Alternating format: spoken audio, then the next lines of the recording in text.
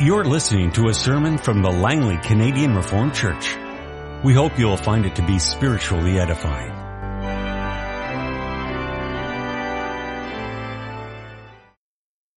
Connection with our text this afternoon, the Word of God as it's summarized and confessed by the Church in Lord's Day 22 concerning the resurrection of the dead and life everlasting. We have a number of readings, and if you look on your liturgy sheet, you'll see that this afternoon, and for this afternoon's sermon, there are 4 points. Each one of these readings corresponds to each one of those points in the order that we will go through them. So we begin then with just a number of verses from Philippians chapter 1. Philippians chapter 1, we'll read the verses 21 through 23. For to me, to live is Christ, and to die is gain. If I am to go on living in the body, this will mean fruitful labor for me. Yet what shall I choose? I do not know. I am torn between the two. I desire to depart and be with Christ, which is better by far. But it is more necessary for you that I remain in the body. Now we'll turn to Job chapter 19, verses 23 through 27. Oh, that my words were recorded, that they were written on a scroll, that they were inscribed with an iron tool on lead, or engraved in rock forever. I know that my Redeemer lives, and that in the end he will stand upon the earth.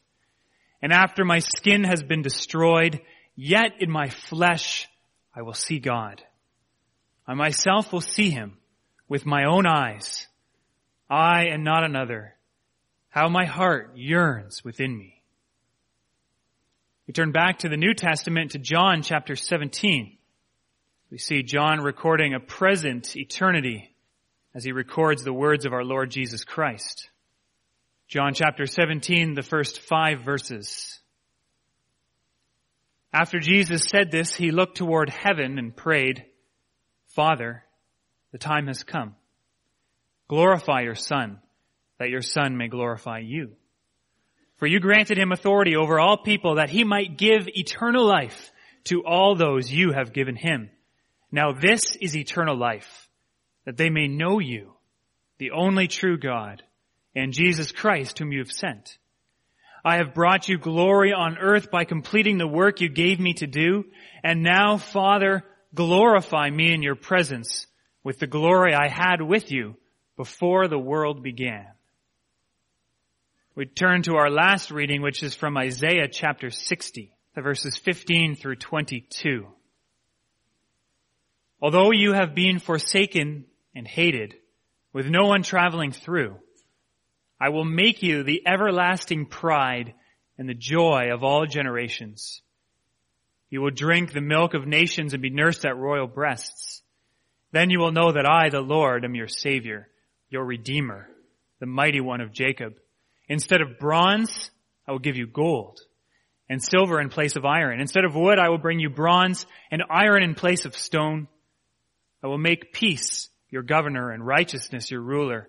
No longer will violence be heard in your land, nor ruin or destruction within your borders, but you will call your walls salvation and your gates praise. The sun will no more be your light by day, nor will the brightness of the moon shine on you, for the Lord will be your everlasting light, and your God will be your glory. Your sun will never set again, and your moon will wane no more. The Lord will be your everlasting light, and your days of sorrow will end. Then will all your people be righteous, and they will possess the land forever. They are the shoot I have planted, the work of my hands, for the display of my splendor. The least of you will become 1,000, the smallest a mighty nation. I am the Lord. In its time, I will do this swiftly. Our text this afternoon is the Word of God as it's summarized and confessed by the Church in Lord's Day 22 of the Heidelberg Catechism in regards to the last 2 articles of the Apostles' Creed concerning the resurrection of the body and the life everlasting. Let's read that together. What comfort does the resurrection of the body offer you? Not only shall my soul, after this life, immediately be taken up to Christ my head, but also this, my flesh, raised by the power of Christ, shall be reunited with my soul and made like Christ's glorious body. What comfort do you receive from the article about the life everlasting? Since I now already feel in my heart the beginning of eternal joy, I shall after this life possess perfect blessedness, such as no eye has seen, nor ear heard, nor heart of man conceived, a blessedness in which to praise God forever. Beloved congregation of our Lord and Savior, Jesus Christ, the church is to be a place of comfort, a comforting place, a place where people gather together, where believers gather together to mourn with those who mourn, to share words of hope and encouragement alongside, as the Apostle Paul mentions all of those in Romans 12. The church operates according to the principle that Paul talks about in 2 Corinthians 1, where Paul praises the Father of compassion and the God of all comfort, who comforts us in all our troubles, so we can comfort those in any trouble with the comfort we ourselves have received from God. As we receive comfort from God, so we are able as Christians to bring comfort to others. And the place that happens is in the church. In that letter, 2 Corinthians, Paul goes on to speak about some of the difficulties that he and the other disciples and apostles have experienced. And they have learned through difficulty to be comforted. They know what it is to experience the comfort that the God of all comfort gives to them. Paul seems to be saying that no matter what the circumstance, no matter how hard the things are that you're going through, the believer always has comfort. There is always comfort for the person who has faith in God, because God is the one who supplies us with comfort. And so we come to a Lord's Day this afternoon all about comfort. In fact, we come to a confession, the Heidelberg Catechism, which is all about comfort. It's been called the Book of Comfort. You probably know that Lord's Day 1 begins with that famous question, what is your only comfort in life and death? Well, it's that I'm not my own, but I belong, body and soul, in life and death, to my faithful Savior, Jesus Christ.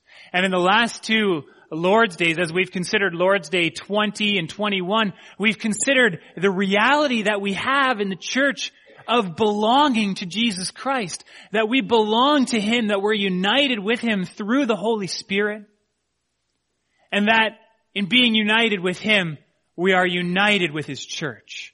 We are united as brothers and sisters, the communion of saints, and we are united with His atoning blood.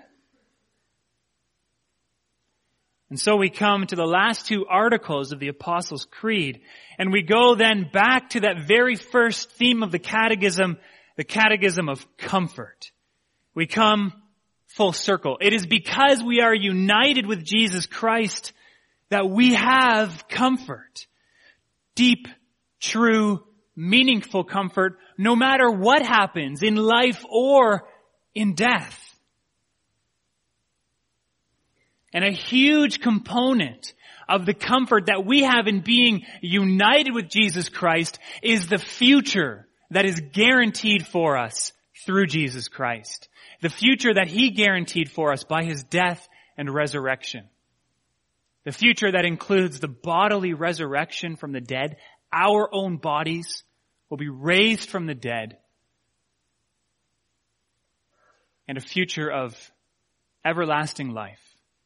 Perfect blessedness in which to praise God forever. And so this afternoon we consider the biblical testimony to the deep comfort that is before us in our catechism. The comfort of the resurrection of the dead and life everlasting. And as mentioned, we'll look at several passages to see what the biblical authors inspired by the Holy Spirit have spoken of in this regard. First of all, as Paul considers a near reality of going to be with Christ. And then we'll consider Job confessing a future hope. So many years before the Apostle Paul, Job saw beyond the time that Paul was speaking of to a future hope. We'll see that John, in recording the words of Jesus, speaks about an eternity that begins already now in the life of the believer. And also that Isaiah, so many years before John, spoke of a future, an incomprehensible destination for those who belong to Jesus Christ. So first of all, Paul considers a near reality. Lord's Day 22, question and answer 57, the answer begins by saying, not only shall my soul after this life immediately be taken up to Christ my head. And that's what the Apostle Paul is speaking of in Philippians 1.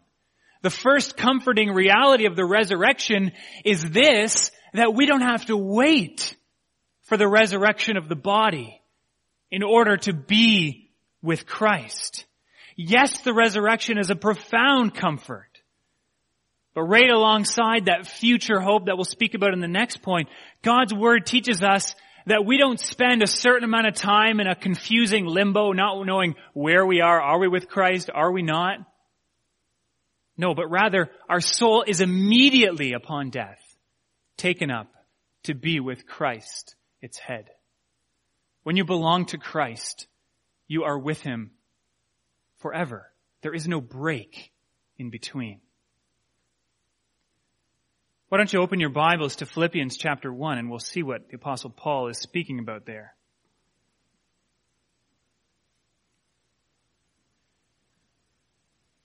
Philippians 1, the verses that have our attention especially are 21 through 23.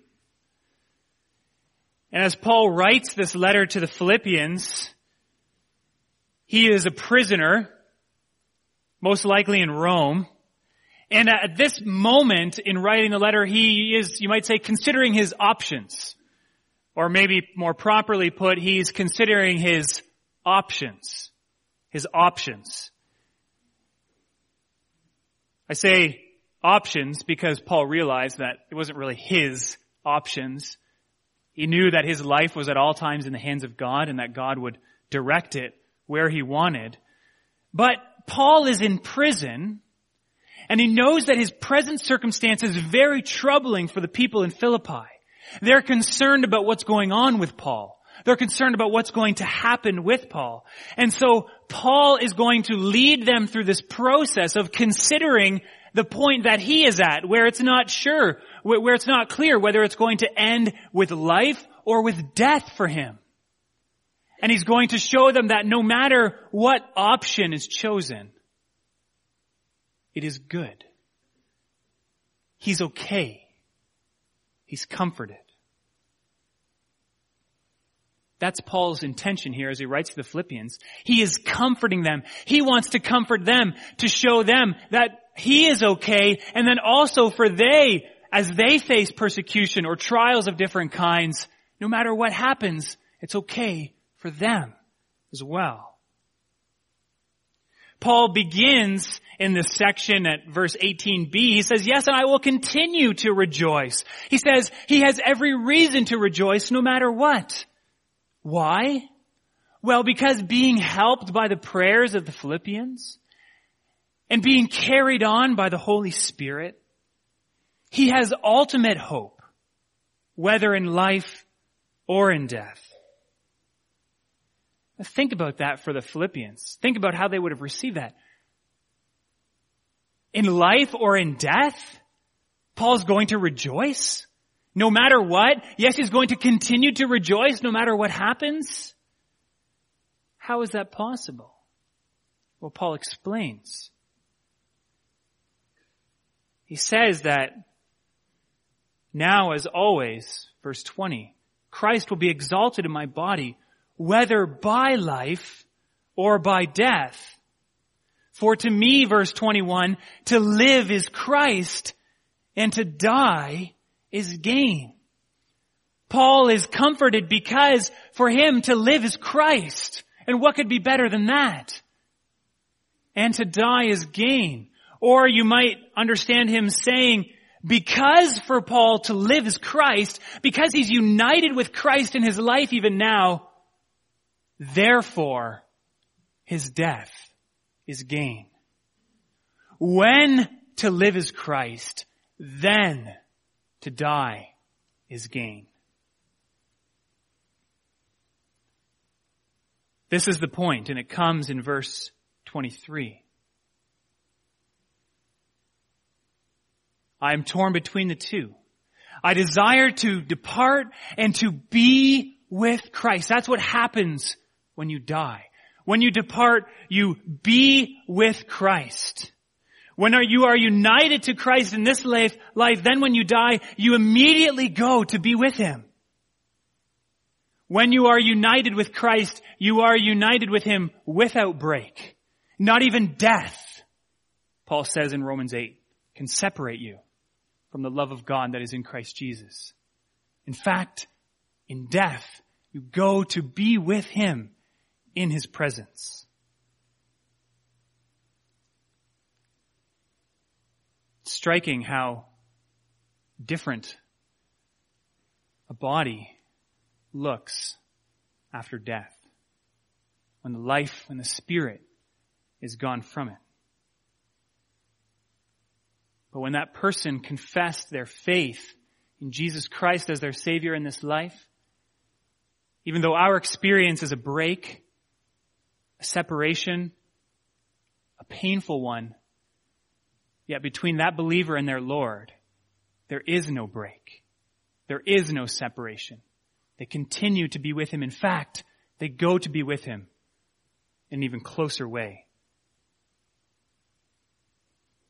Paul says, even when my body dies, I will continue to live.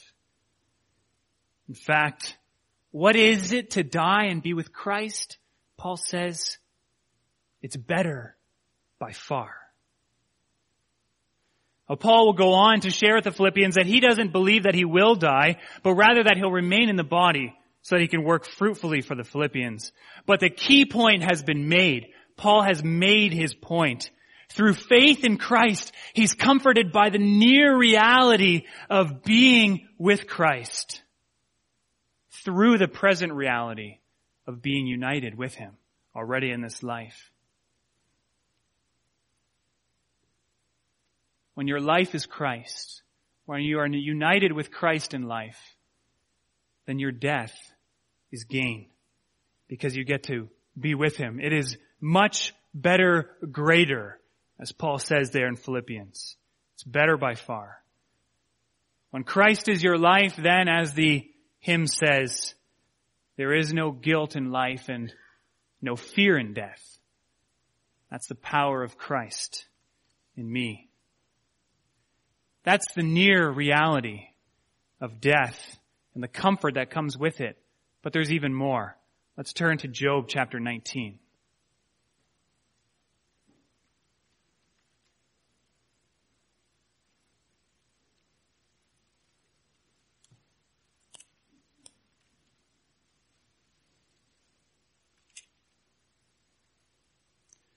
Page 811. The near reality of being in the presence of Christ does not in any way diminish the reality, the hope, and yes, the comfort of the future hope of the resurrection. A long time before Paul wrote those words to the Philippians, Job confessed his hope in a future bodily resurrection in which he would be able to stand on the earth in the flesh and see his Redeemer in a renewed state. Now, like Paul, Job confessed this reality under difficult circumstances. In fact, to simply call them difficult circumstances does not really do justice to his situation. Job had recently lost 10 children, 7 sons, and 3 daughters who were all killed in one terrible storm as their house collapsed on top of them. His flocks All his flocks had been consumed by fire. His working animals, his cattle and other working animals, had been killed and stolen by raiding parties of foreign enemies. Job's own wife, in her grief, urges Job to reject the God whom, by all accounts, as far as she can tell, has already rejected him. And then to add insult to profound injury and loss, Job's own friends come to him in his grief and loss, not to comfort him, but to attack his integrity. And so it is amidst of this profound struggle that Job speaks these words in chapter 19. And if you look at the verses above our reading here in verse 23, you get a sense of the deep suffering and disorientation that Job is experiencing. He says that God has blocked him off in verse 8. He has blocked my way so I cannot pass. He says that God has stripped him of honor. He tears me down on every side till I'm gone. He uproots my hope like a tree. He claims that God has taken away his friends, his dignity, everything. Verse 20, I am nothing but skin and bones. I've escaped with only the skin of my teeth. But yet, even in this present distress, Job can confess his future hope. As he says in verse 25, I know that my Redeemer lives and that in the end he will stand upon the earth. Job confesses that he will see his Redeemer with his very own eyes, not the eyes of someone else, his own eyes, in his own body, in his own flesh. He will see his Redeemer standing on the earth, this earth that we stand on now. What hope is Job confessing? He's confessing the hope of the resurrection of the dead. He understands the promises that had been given to Adam and Eve. He knows that a Redeemer is coming, that God had promised it, and God is a God who is faithful to his word.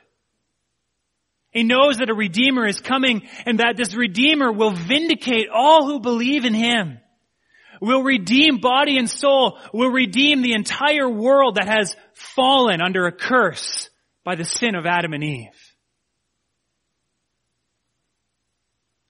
He knows that a Redeemer will come and will redeem all of creation and all of God's people with his great saving work. God promised to Eve that the child would crush the head of the serpent. And Job understood that to crush the head of the serpent is to destroy death, to remove the curse, and to atone for sin. Yes, God in his sovereignty may take everything from you. Everything.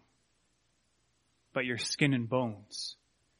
Yes, God in his sovereignty may even take your life. But through the resurrection of Jesus Christ from the dead, he promises that he will restore all things. In fact, he will give 20, 30, 100 times what you have lost. And even your skin and bones, he will renew, restore, return to you, clothed with glory. The glory of Jesus Christ himself. Yes, this is the future hope through the resurrection of Jesus Christ. This is the future hope of our bodily resurrection.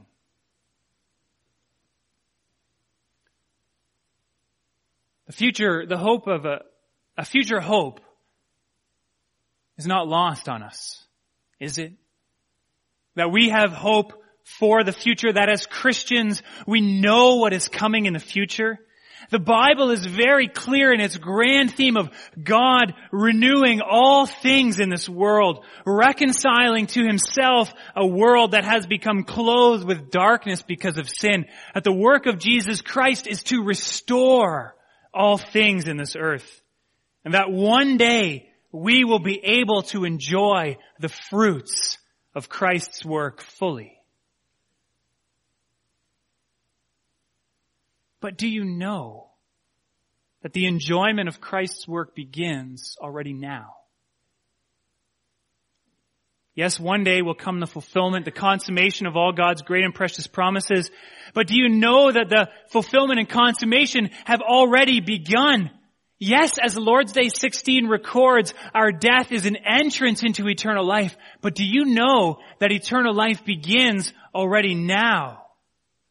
It does not begin just with death, but for the Christian, it has already begun. And if you are not a Christian, that it begins when you place your faith and hope in Jesus Christ.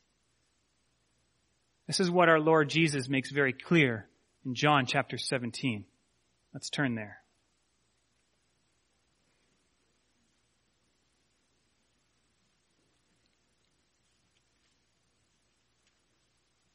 John chapter 17 is the prayer of our Lord Jesus Christ before he goes to his death. And in that prayer in John 17, Jesus begins by asking the Father to glorify him. Father, the time has come. Glorify your Son so that your Son may glorify you. The Father's glory is directly tied to the glory of his Son. The Father's glory is directly tied to the glory of his Son.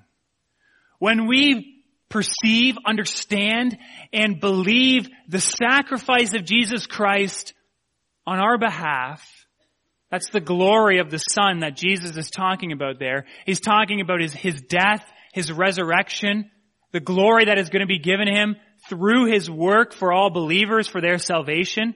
When we understand and believe that, then we gain a deeper understanding of the character of the Father who sent him. To understand the glory of Jesus Christ in giving up his life for us, we understand greater the glory. We see the glory of the Father. So we see God's glory as Jesus reveals in verse 3. And to see God's glory is nothing less than eternal life. And eternal life is all about knowing God. You see the connection there. When you understand what Christ has done for you in his death, you see his glory. When you see his glory, you see the glory of the Father who sent him.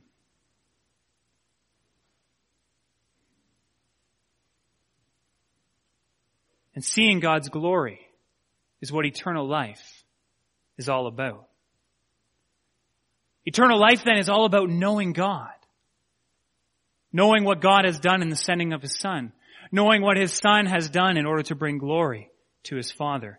As one explainer has said, eternal life is not so much everlasting life, but is the personal knowledge of an everlasting God. So when you first understand and believe that Jesus Christ gave up his life for you, then you begin a journey that will never end. You begin the journey of knowing God. Knowing God. That God has sent his Son. That his Son has given up his life for you in order to bring glory to the Father. A journey of knowing the eternal God and growing in knowledge of him in every way. Of the love and justice that he has shown on the cross. Of his power and his mercy. Of his greatness and his grace. Eternal life is not something we only look forward to in the future, brothers and sisters. It's something we experience already now. Eternal life is knowing God. And God made it possible for us to know him through the work of his Son and by the power of his Holy Spirit.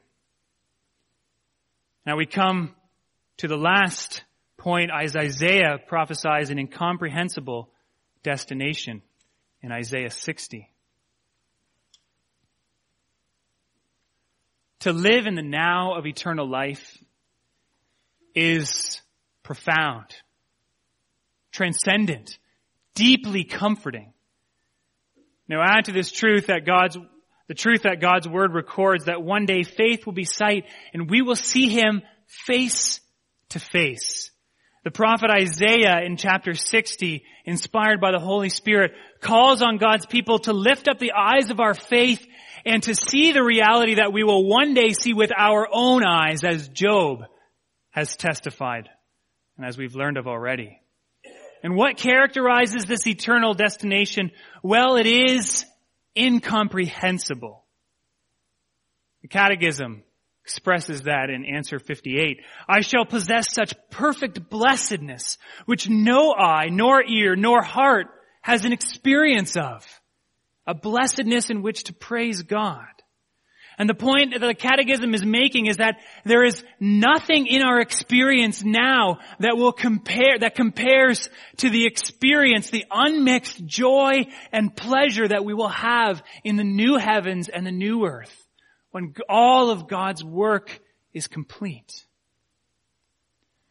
But not having a sense of the extent of the joy and pleasure that we will know in those days is not the same thing as not having a sense of the character of that experience. God's Word, in many places, speaks about the character of that experience, but the thing is, it's of such an extent that we can't understand it. But still, we gain these glimpses, and Isaiah 60 is one such glimpse. What is going to characterize life in the new heavens and a new earth? Well, already at the first verse of chapter 6, Isaiah prophesies, arise, shine, for your light has come, and the glory of the Lord rises upon you. That is certainly what will characterize life on the new heavens and a new earth. It will be a place where God's glory is all-encompassing and where, which is different than today, we're able to perceive it and to understand it and to praise God properly for it. And we need for a moment to go back to John 17. When you talk about God's glory being everywhere, what is at the heart of God's glory? As Jesus revealed there in John 17, at the heart of God's glory is what He has done through His Son, Jesus Christ, in forgiving sins and overcoming death. So this then creates the context for everything that will exist in the new heavens and the new earth. And let's look at verses 15 and 16. Everything will be greater there. Everything will be greater. I will make you the everlasting pride and joy of all generations. Verses 17 and 18 show that instead of bronze will be turned to gold, silver, and iron. Everything will be better than it is now. Further in verses 17 and 18, everyone will willingly and cheerfully submit themselves to peace and righteousness. The violence that characterizes this world will be gone, and love and praise for God will replace it. Verses 19 and 20. The glory of the Lord will bring light to the world at all times. There will be no night or darkness with which to cover our sins or engage in ungodly conduct, but it will be only God's glory all of the time. In verse 20b, the Lord will be your everlasting light, and your days of sorrow will end. No more sorrow, no more tears, no more loss, no more grief. Can you imagine a life like that? No more heartbreak, no more disappointment, no more shame, no more fear. Why? Because the new heavens and the new earth are all about the full and complete experience of the work of Jesus Christ. And when His work is complete, there will be no more sin or death to contend with and the sorrow that it brings along. And so what will be the experience of the new heavens and the new earth? Well, do you know the experience of having the grace of the Lord Jesus Christ flood into your life as you grapple with the realities of sin and death? You know that experience? You know when you're struggling with that besetting sin, that sin that you always seem to be struggling with, the same one that you've struggled with for years. But you've once again followed temptation and you've sinned against your God, the God that you love. You've sinned against Him. And you know what that means. It's a sin that you've struggled against time and time again, and you thought that you were done with, but you weren't. And so how do you feel then? You feel helpless. You feel stupid. You feel dumb. You feel like a failure. You feel like, what kind of a Christian am I? But then at precisely that moment, your heart reaches out and grasps onto the completed work of Jesus Christ. And precisely that moment that you feel like a failure, you feel dumb, you feel like, what sort of a Christian am I? You recall that Christ died for sinners. That this is why He went to the cross, to redeem sinners. And you believe that His blood poured out there is sufficient to atone for, yes, even this sin and all the others that you've committed. And you know that you are reconciled to God through Him. That He is your Father, and that, yes, even now, you are His child.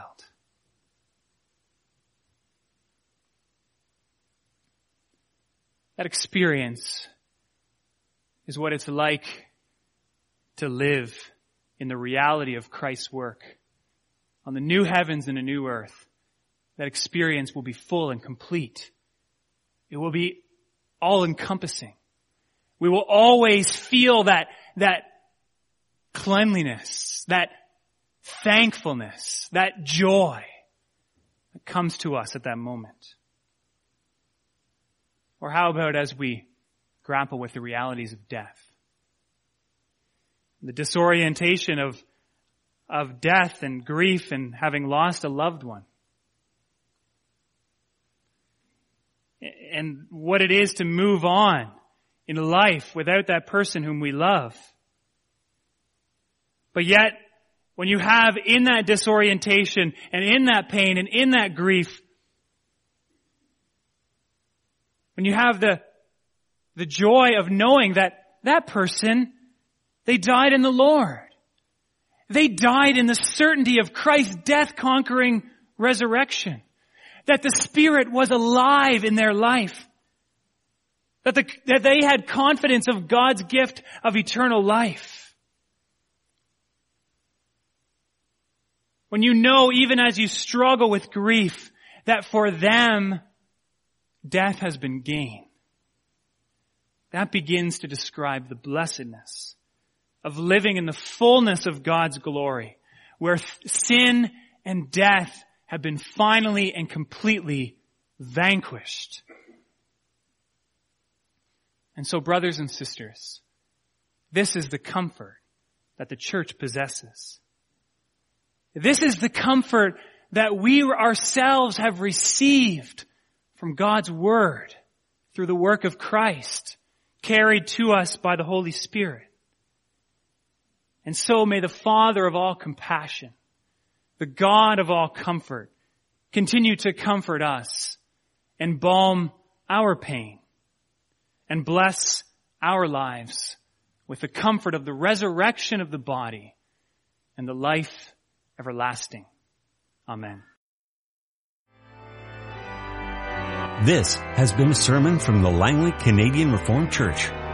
For more information, please visit us on the web at www.langleycanrc.org.